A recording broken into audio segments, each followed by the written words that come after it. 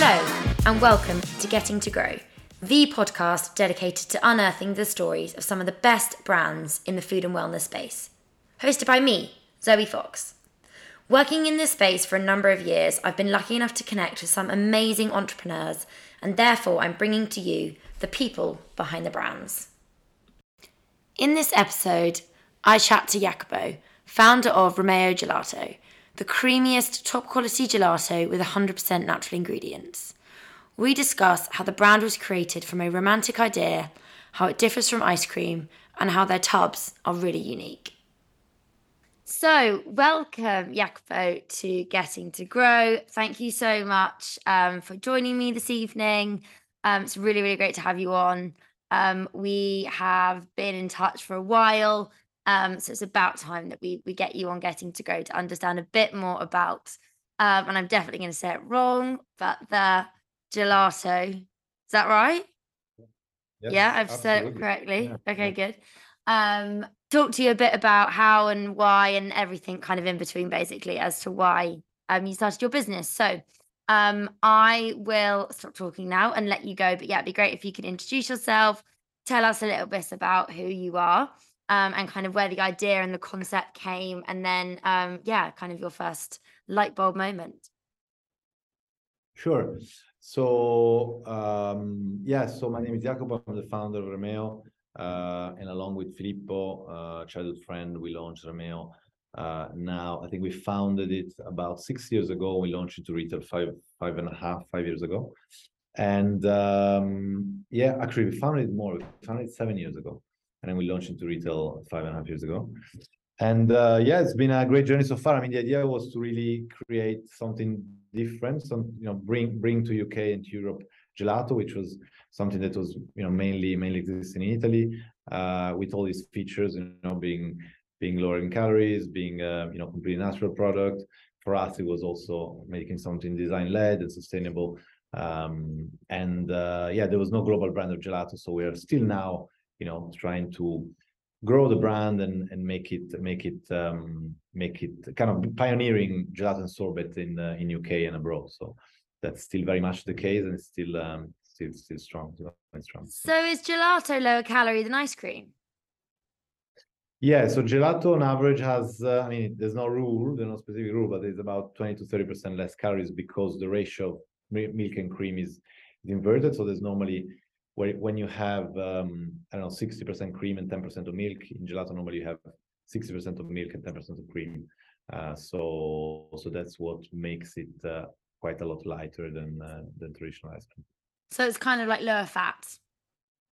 Lower fat, exactly. And then the other difference is in texture. So by adding less air into the product, churning less air into the product is lower. Sorry, the texture is smoother. So, but for us, I mean, because these are very technical things. I think in general, in terms of experience and taste, the product is smoother. It's completely natural, so that's something we worked since the beginning. And obviously, we managed to create a recipe that doesn't affect taste and texture, although it's natural. And this, for me, it's one of the most underrated things. But over long term, we are seeing how this has a big importance for customers, right? I mean, you've seen, the local brands and the local sort of waves coming in 3-4 years ago, and now kind of starting to fade out. Whereas for us, it's been maybe slower growth, but constant growth. So every year we've been growing 40-50%, and I think it's because we are for the long term, and I think we're not promising anything impossible. We're promising something pure, authentic, natural, and hopefully always better products, and that's what has been helping us grow. So all I'm saying is that the feature of being a gelato are not trend-led features, let's say. This is what I mean. No, that's actually a really interesting point you make about those kind of low-calorie ice cream brands, because yeah, I definitely remember that surge in them like a couple of years ago, and I actually haven't heard a lot of noise around them recently. Whereas, you guys, as you say, have had. I mean, I still think 40% growth year on year is still pretty good and fast, significant growth. But you guys have stayed in the running. You've kept your retail listings, etc. Whereas I know a couple of other brands in that low-calorie ice cream space have lost distribution. I guess due to like lack of rate of sale, and it was kind of potentially maybe like a bit of a fad. And I mean, ice cream is and ice cream and gelato is very much like an indulgent product. You know, it's what you want as a treat. And if people think they were potentially compromising on that by having something low calorie, it wasn't quite hitting that what they fancied in the evening. It wasn't hitting that, like it wasn't gosh, what's the word? It wasn't satisfying them in the way that that kind of thick, creamy ice cream should. But we digress. Um, so you and your childhood friend started. So how did you guys meet? Obviously at school, I'm guessing, or it could have been down the park. And how did you guys come up with an idea of being like, right, I wanna start a gelato brand? Yeah, I mean, we didn't go to the same school, but we come from the same city. We have, childhood friends through parents, I guess. Okay. And then what happened was that I was working in the city, and I was really not happy there. I hated my boss, I hated my job, everything, and I wanted to do something on my own. And I called him, and it was kind of the same for him. I hadn't talked to him in a long time, in a while, and I knew he works in venture capital, and so he had always had that angle of him of being curious about startups and all the startup world, which I didn't have. So I wanted to learn something, but I didn't have the sort of, I guess, the skill set, and to build a company. And so I'm more of a product person, and so yeah, we talked, and we said, why don't we try to do something on our own? So we started traveling a little bit the world to seek inspiration, really.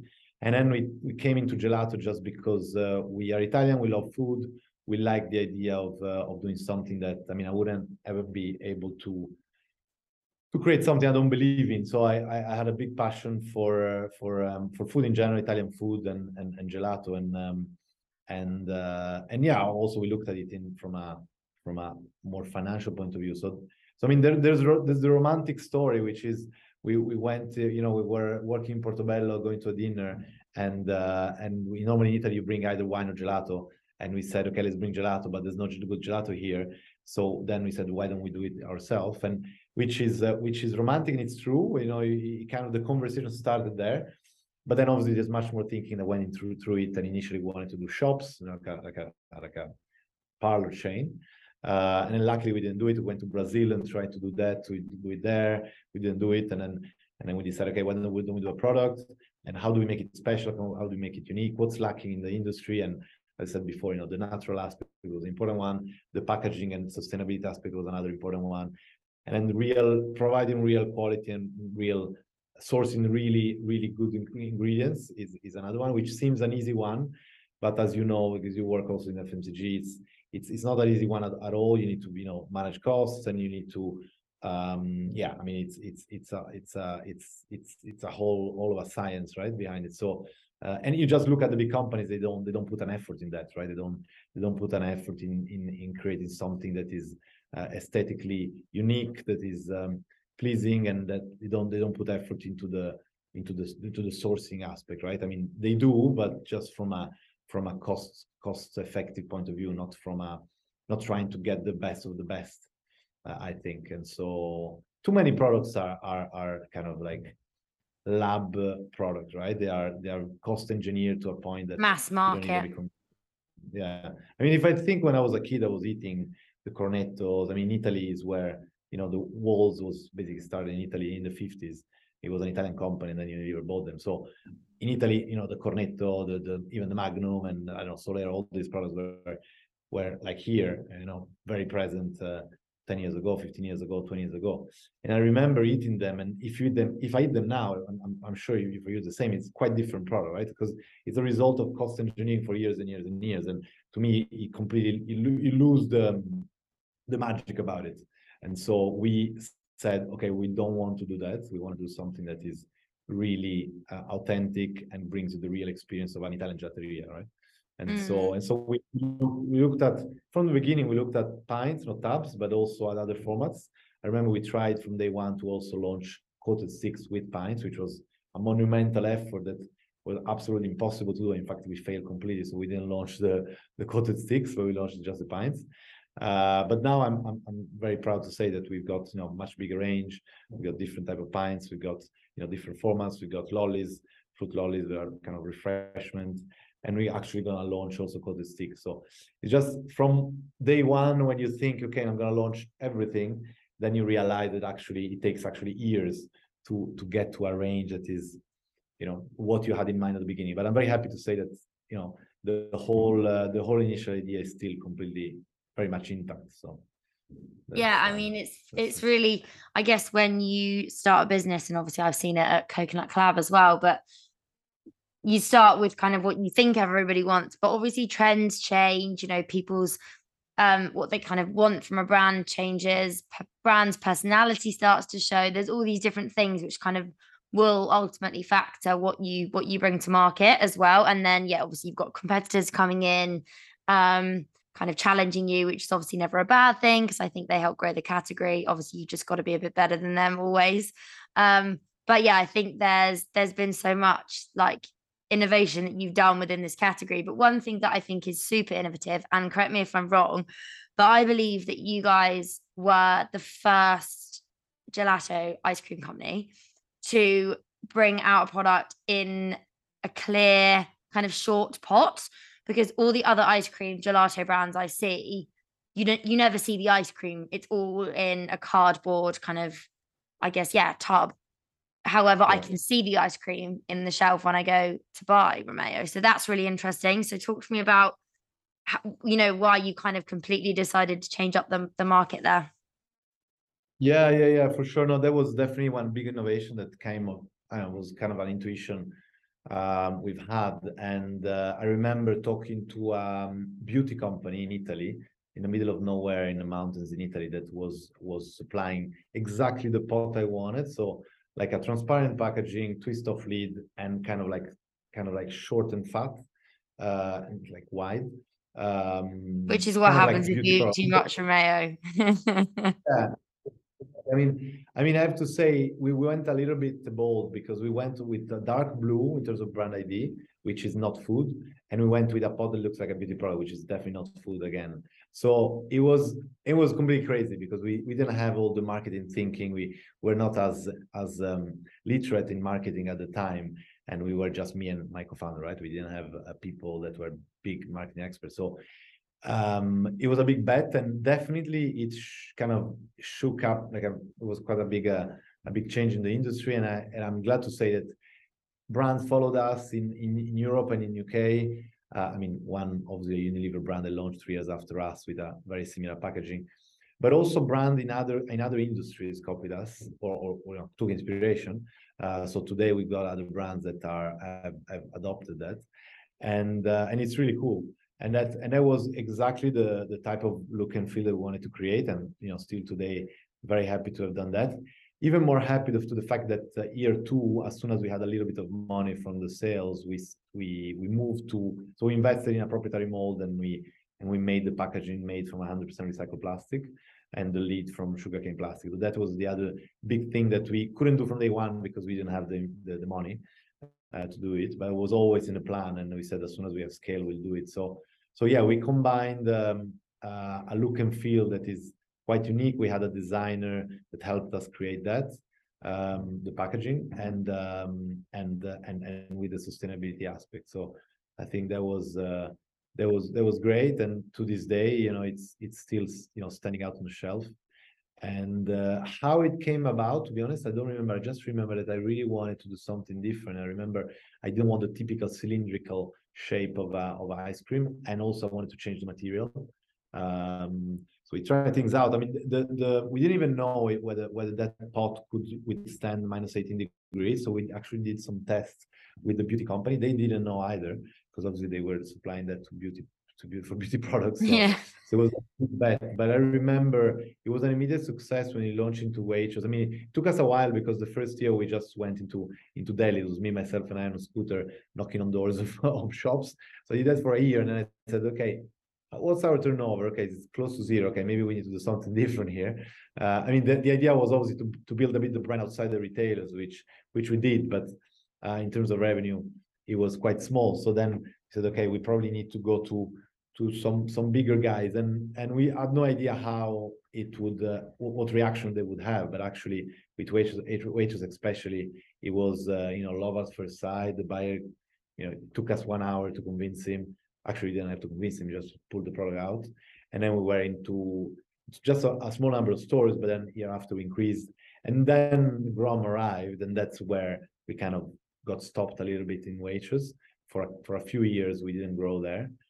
Because Grom, which is the Unilever brand, launched as well, and I'm very happy to say that we had some news today about them, which means that they may be some changes this year with them within Unilever. So it's been. I remember when they launched, it was a kind of a bit of a shock for us because they launched at a high price. We made more SKUs and so on. But I'm glad to say that probably 2023 will give us some satisfaction from this point of view. But anyway, we then ultimately grew as well. The buyer gave us also to Remeo quite a lot of space, and we managed to grow. But how did you get your first meeting in with the buyer at Waitrose?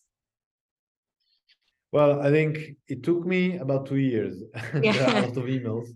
Yeah. I got the help. I realized that I couldn't do it on my own. Nobody would respond to me. So I contacted a sales agency that helped us in the first 2 years. They had a lot of contacts within the major grocers, and it was really, really important for us because they knew sort of the consumer market landscape and the grocer landscape, and so they knew all the big guys, and they put us in front of buyers, and it proved that the product, then it was just a matter of having the connection and being able to do a good pitch. But the product was there, and it was very, very the proposition was very strong. Obviously, more with the premium retailers, because when you talk about Tesco or other retailers, it's a different story. But definitely with the premium retailers, there was a strong product market fit, let's say. Yeah, definitely. I think your product certainly sits within premium retail, but have you got any plans to kind of diversify that into other retailers, or have you already got listings within other retailers as well as Waitrose? I'm assuming you also are listed on the likes of Quick Commerce, so Gorillas, Getir, etc. as well. Yeah. So we are no premium retailers. We are present, and we've got both the jars and the sticks. But again, got some big news coming up in the next few months for a big listing, probably coming up with a more, let's say, mainstream retailer. So very exciting. It just takes time.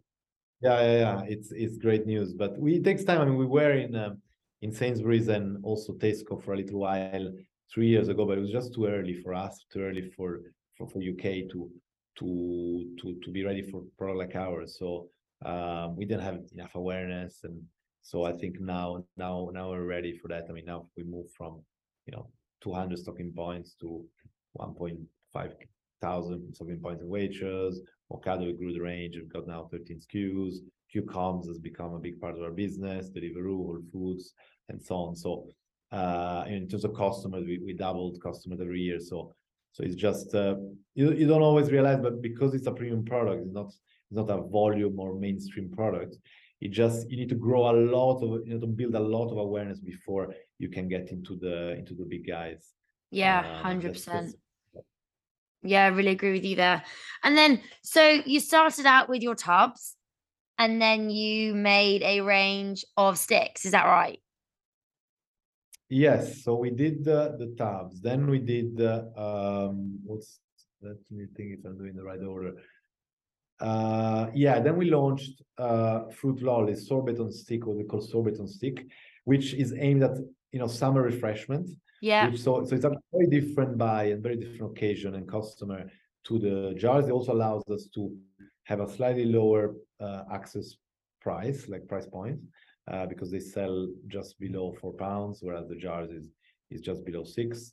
So it becomes you suddenly talk to a wider audience, also younger. And then we launched the layers, so layered gelato. So it's a gelato with sauce and inclusions. And then we launched gems or truffles, which is like bite-sized gelato coated. which is just one SKU. It's a small part of the business, but it's again a different occasion. So at the moment, those are the 4 ranges we have. And do you have you kind of thought about, or I'm assuming the sticks, I could be wrong, but the sticks, are they plant-based because they're sorbet? Yes, exactly. Yeah. Okay, so you've got a range kind of for all. Yeah. So we also have sorbet on tabs, but the sticks has been a phenomenal success. We really didn't expect. It's like adult refreshment. When people say adult lollies, or adult refreshment, I always some people start to laugh because kind of a weird meaning. But it's a category that is growing like 20% a year, and it's completely untapped. It's a complete white space. There's nothing like that. So we're now going out.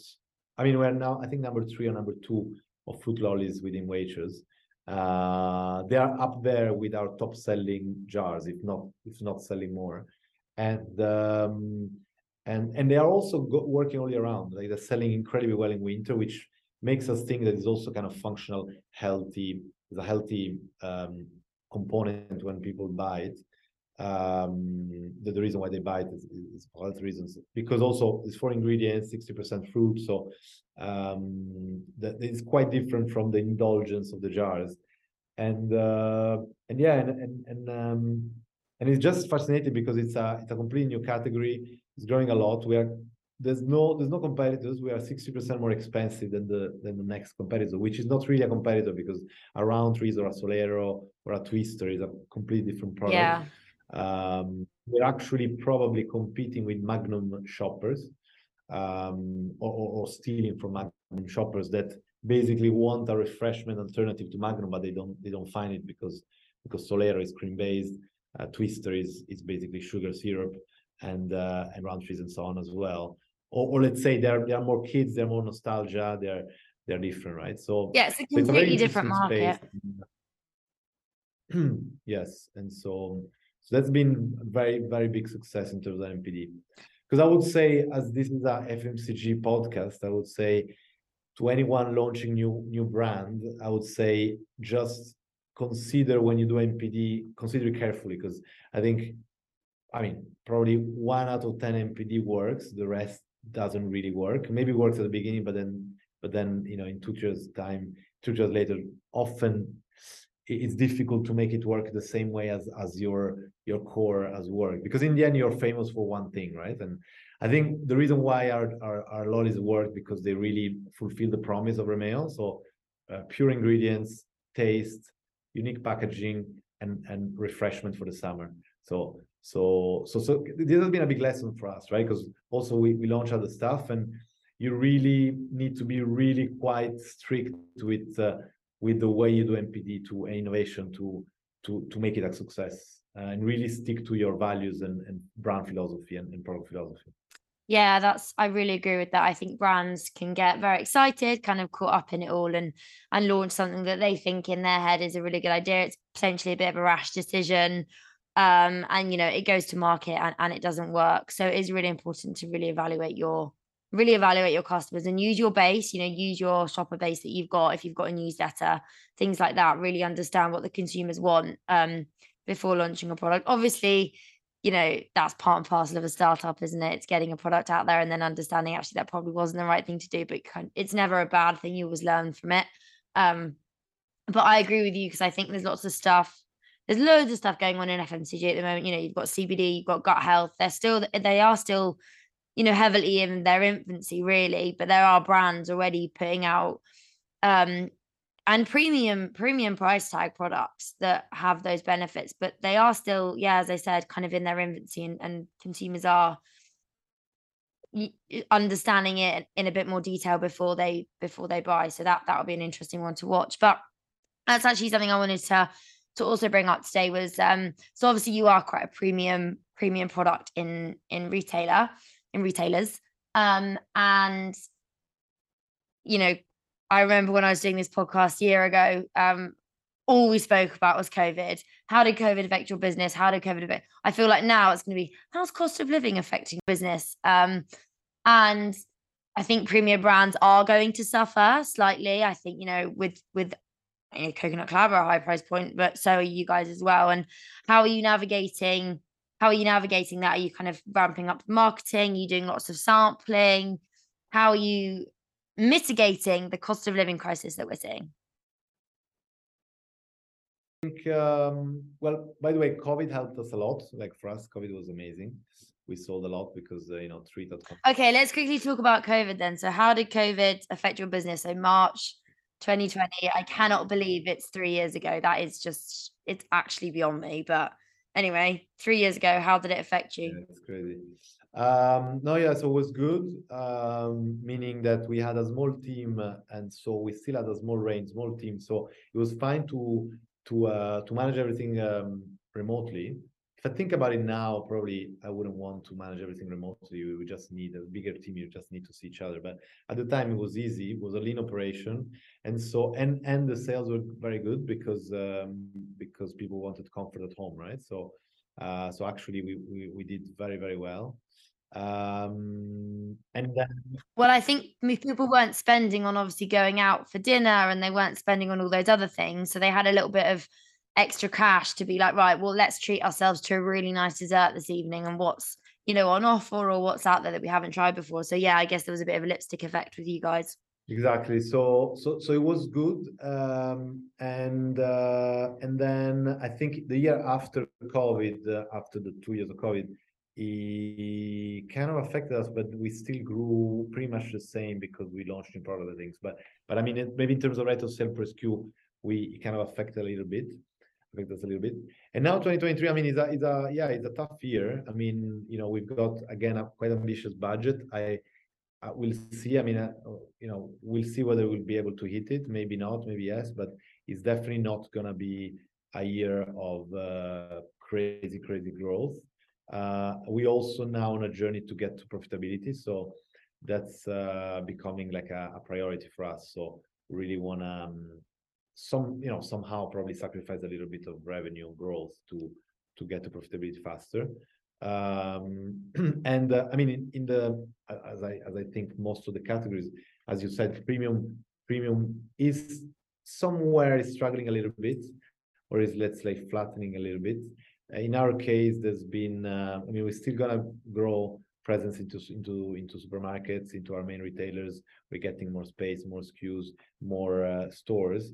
But overall, the premium ice cream is being, the space is going to be slightly reduced this year, at least in premium retailers.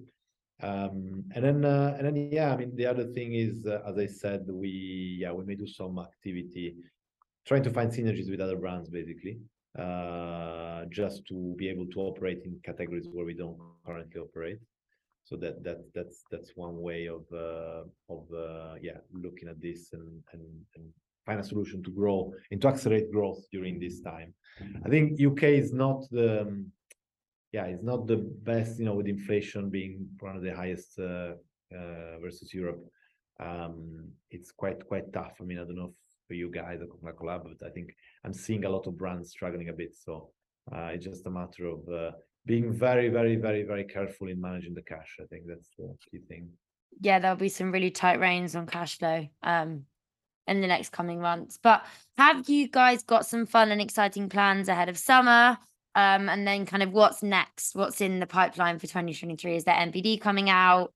I'm assuming kind of your lollies take center stage at lots of events. Yes. Over the summer, being a lovely treats in the park, that sort of thing. I also see you guys at like Wimbledon and stuff like that as kind of a premium ice cream to grab. So yeah, what's next? What's coming up?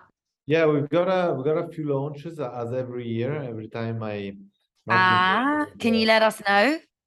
I will tell you. Yeah, my marketing person is always shocked because he's never thinks we'll be able to launch all this innovation, but I think we'll be fine. So we've got 2 more SKUs, 2 more flavors of these guys here, the lollies. I can reveal. Can I reveal or can I not? I mean, I can say that one is a very citrusy, typically Italian flavor, so it's fairly simple to guess. And the second one is again very famous Italian fruit. Is not citrusy, and the color is towards pink and orange. That's all I'm gonna say. Okay, I'm with you. Um, I'm with you. I think. Yeah. And then we're launching singles as well, which is super exciting. So we're launching into a new channel into out of home with the sticks. And then we're launching another stick format, which is a more My gosh, you really are going for it this year. yeah. So they will be towards the end of the year. So those are the big launches, and we're gonna be back at Taste with a bigger sort of stall and our big van and everything. And then which is gonna be a lot of fun. We're gonna give away tons of products. So please, you should come. Everybody should come. Definitely. A lot of Taste of London's great. I love it. It's such a good event, especially if you're a foodie. Really, really good one if you're a foodie. gonna be a gelato feast. We're gonna give, I think, 3 or 4 times more samples than we gave this last year. So we're gonna be very generous. So everybody's welcome to enjoy the treat. Last year, by the way, it was like African weather. It was like, I don't know, 37. I know it was It was pretty. So for us, mental, which is obviously fantastic. It's fantastic if you're selling ice cream though, right? Like you couldn't be more what people want in a 37-degree heat wave. exactly. And yeah, so that's cool. And then we're gonna do probably again Paul in the Park, which is a fun event in Harlingen Park, just before Taste. And then I think there's a few other things cooking, maybe a collab with a big brand. I need to get an update from my marketing people, but there's a couple of things. Maybe we're gonna do something with Lavazza. And Oh, lovely. Yeah. another thing we really want to do, but we are probably too late for this year, is limited edition with other brands. So again, this is very much top secret at the stage, but I think we may do something really fun next year with another brand or with some just like quirky flavor limited edition that can be really fun. So yeah, so I think I really believe in product placement or just like working with product to create buzz and marketing and PR. So that's something we're gonna do more in 2024, I think. Yeah, fantastic. You've got so much exciting stuff coming up and for next year as well. Yeah. Um, well, I've got a couple of questions that I'd like to ask you just before we round off. Firstly is what is your favorite product that you have created? You mean in terms of like flavor or just Across your brand, what's your favorite product that you have kind of put to market? Can be bright, can be flavor, can be type. I think the one I'm probably I mean stracciatella has been my favorite since day one because English cannot even What's the best selling flavor? pistachio. Stracciatella number 2. But Mm. stracciatella is I was very, very proud because nobody in UK could even pronunciate the name of the flavor. Stracciatella. Yes, you're quite good, but you're quite rare. So people cannot even pronounce it. And I was like, are we sure we shouldn't call it chocolate chip? And actually it didn't exist. Like that, and still now we are the only one doing stracciatella. So and it became the second best selling and actually one of my favorite since I was a kid. And then the other one is the one you're seeing below me. Behind me. That's a blackcurrant lolly, which is quite a quirky flavor profile, incredible burst of flavor, and again, not a typical one for lollies. And we tried it, we pioneered it, and it's going super well. So I'm very proud of it, and I just love it. I eat it very often. So It looks great. It looks really, really good. Best bit of advice for someone wanting to start their own product or brand. oh, we said a few things, but I think just try to prove all your assumptions before you launch. So don't launch with unproven assumptions. What are your favorite food brands at the moment? I really like Rhythm 108. Are they called 108? Oh yeah, the chocolate. Yes, I really like those guys. They're really so strong in taste and quality. Like I really see something similar with Remeo. They are high price point because the ingredients are just amazing. And so I really admire those type of brands that really stick to, although the product on shelf is going to be very expensive, but they stick to their quality and taste. And then, I mean, I used to love Koyo. You maybe don't like it, but I used to love it. Well, I mean, you guys, of course, but it's different products anyway. But then I don't know what happened to these guys. And you guys are great for also for in terms of like fun and storytelling and like sort of vibrancy, just like a super fun brand. So you guys are definitely, I do buy you guys, so you definitely are there. Good. You have to say that, but I get it. What's one thing you'd wish you'd known before you began your career? I mean, the list of maybe 300 things. So just like how competitive the food industry and ice cream in particular is, I guess. And next time I would go and launch it in somewhere in the middle of nowhere in the world, try to catch. I know, but then you wouldn't have the passion for it like you do. So swings and roundabouts. And just very quickly, what's your biggest failure and what did you learn from it?